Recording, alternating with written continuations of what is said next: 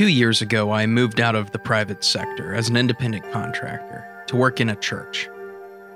Where in the past my client work may have simply wound down at the close of the year, affording a large amount of empty space with which to reflect, my Novembers and Decembers became a frenzied blur of preparation for one of the church's biggest events, Christmas Eve, when our attendance numbers multiply several times over for one glorious night as the churched and unchurched alike gather together to acknowledge that something unique is being celebrated. I confess that for the last 2 years I have missed Christmas, the holidays becoming something to endure and quote-unquote get through rather than a time of festival joy and honest reflection on the reason for the season. But as Christmas is upon us once again, I wanted to take a moment to reorient, to refocus my heart on God and the endeavor to live as an exile in this world. I'm determined not to let Christmas pass by without truly imbibing in the season and its meaning. The coming of the King, the birth of Christ, God become flesh. The ultimate tale of exile, that one so holy would condescend to a fallen world to be the sole shining light of hope, bearing up the consequences of the darkness and spreading the truth so that that singular light might spread across the world, reorienting our eyes heavenward in hope and wonder at what has been done on our behalf, though we deserve it not. My name is Thorn Winter. This is Expats of Eden.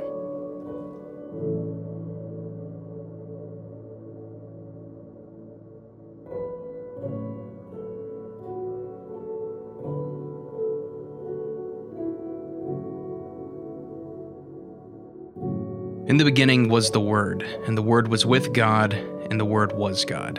He was with God in the beginning. Through him all things were made. Without him nothing was made that has been made. In him was life, and that life was the light of men. The Gospel of John. We were created in the image of God, holy and pure in his sight. He gave us the world and its fruit as gifts, and the care of the world as a job. He walked with us and talked with us. We knew him face to face. Yet amidst all of these blessings, there was one fruit forbidden to us. If you eat it, God said, you will surely die. Even so, we took the fruit and ate it, and with that our fate was sealed. We were cursed, broken, fallen, and driven away from God's presence, doomed to wander a world no longer within our control. Our hearts given way to deeper sin and darkness. Born into sin and cursed unto death, no one on earth could possibly save us. But God had other plans. He promised that someday there would come a man who would undo this curse and save mankind. And thus we watched and waited for the coming of the Messiah who would deliver us from darkness. In those days, Israel had no king. Everyone did as he saw fit. The Book of Judges. The days turned to years, and the years turned to centuries, and human life continued down the cursed path we had brought upon ourselves. But in his grace, God set apart a people through which he would save the world. God built a mighty nation, providing for, prospering, and leading them into the promised land. But their hearts were fickle and they quickly turned away. Yet despite it all, God set apart a royal lineage through King David, through whom the Messiah was promised to be born and rule over the earth. But we did not want God's chosen king. Though his prophets warned us, we would not listen, suffering exile again and again. But even in this, while we were still sinners, God remembered his promise to save us, and set apart a remnant for himself, whose knees had never bowed before any idol. So it was in the days of Caesar Augustus, ruler of the Roman Empire, that the Messiah would finally come. Here are the words of Isaiah concerning the coming of the Messiah. Therefore the Lord himself will give you a sign. The virgin will conceive and give birth to a son, and will call him Emmanuel. Through the years of exile, David's line had continued. The throne of Israel was empty, but there was always a living heir. In the time of Herod, king of Judea, there lived a woman named Mary. She was a virgin, pledged to be wed to a carpenter named Joseph. Before they could be married, God sent the angel Gabriel to Mary to deliver a message. You have found favor with God.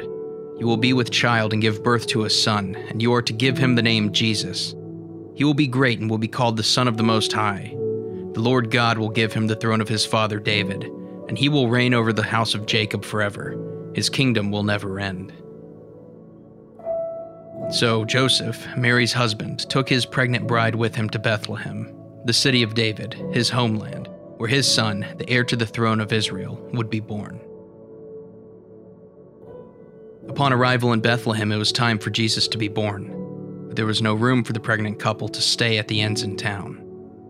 Instead, Mary and Joseph were shown a stable, a home for the lowliest of animals. This was to be their lodging, and it was in this most humble of places that the Lord became flesh and came into the world. No fanfare heralded his coming. The sole witnesses were his parents and the beasts of burden that shared the stable. But where man had failed to welcome the Messiah, God once more had other plans. He sent angels to announce the birth to a group of shepherds in the hills outside of Bethlehem.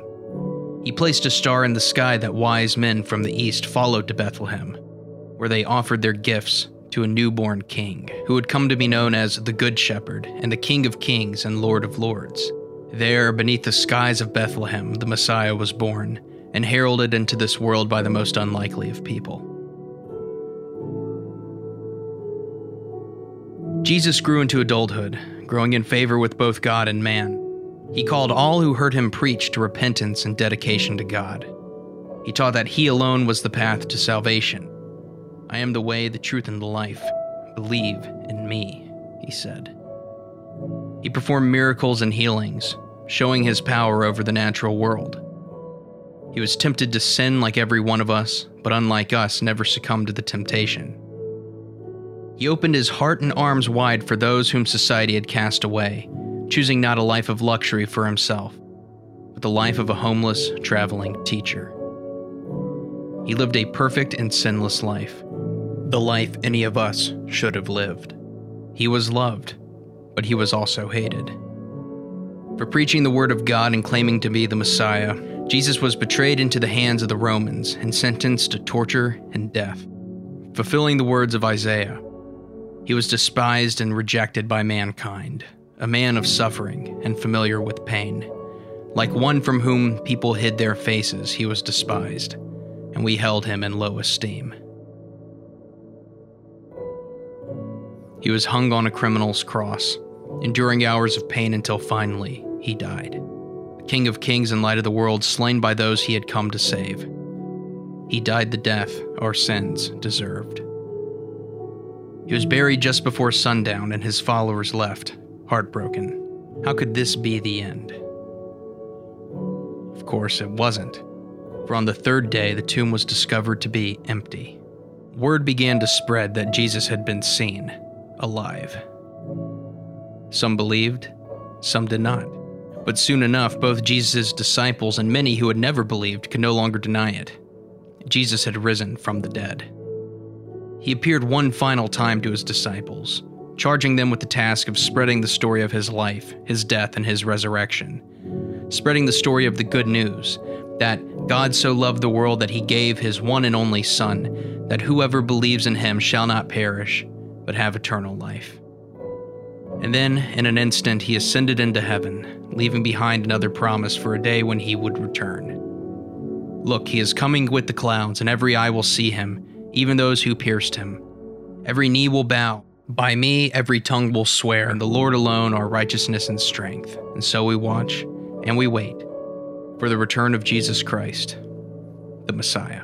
And while we watch and wait, we are charged to be the light of the world in Christ's stead, to go forth and make disciples of all nations and spread the word of the coming kingdom. That kingdom which is not yet, but that is all the same happening now, as hearts and minds are renewed in Christ the world over.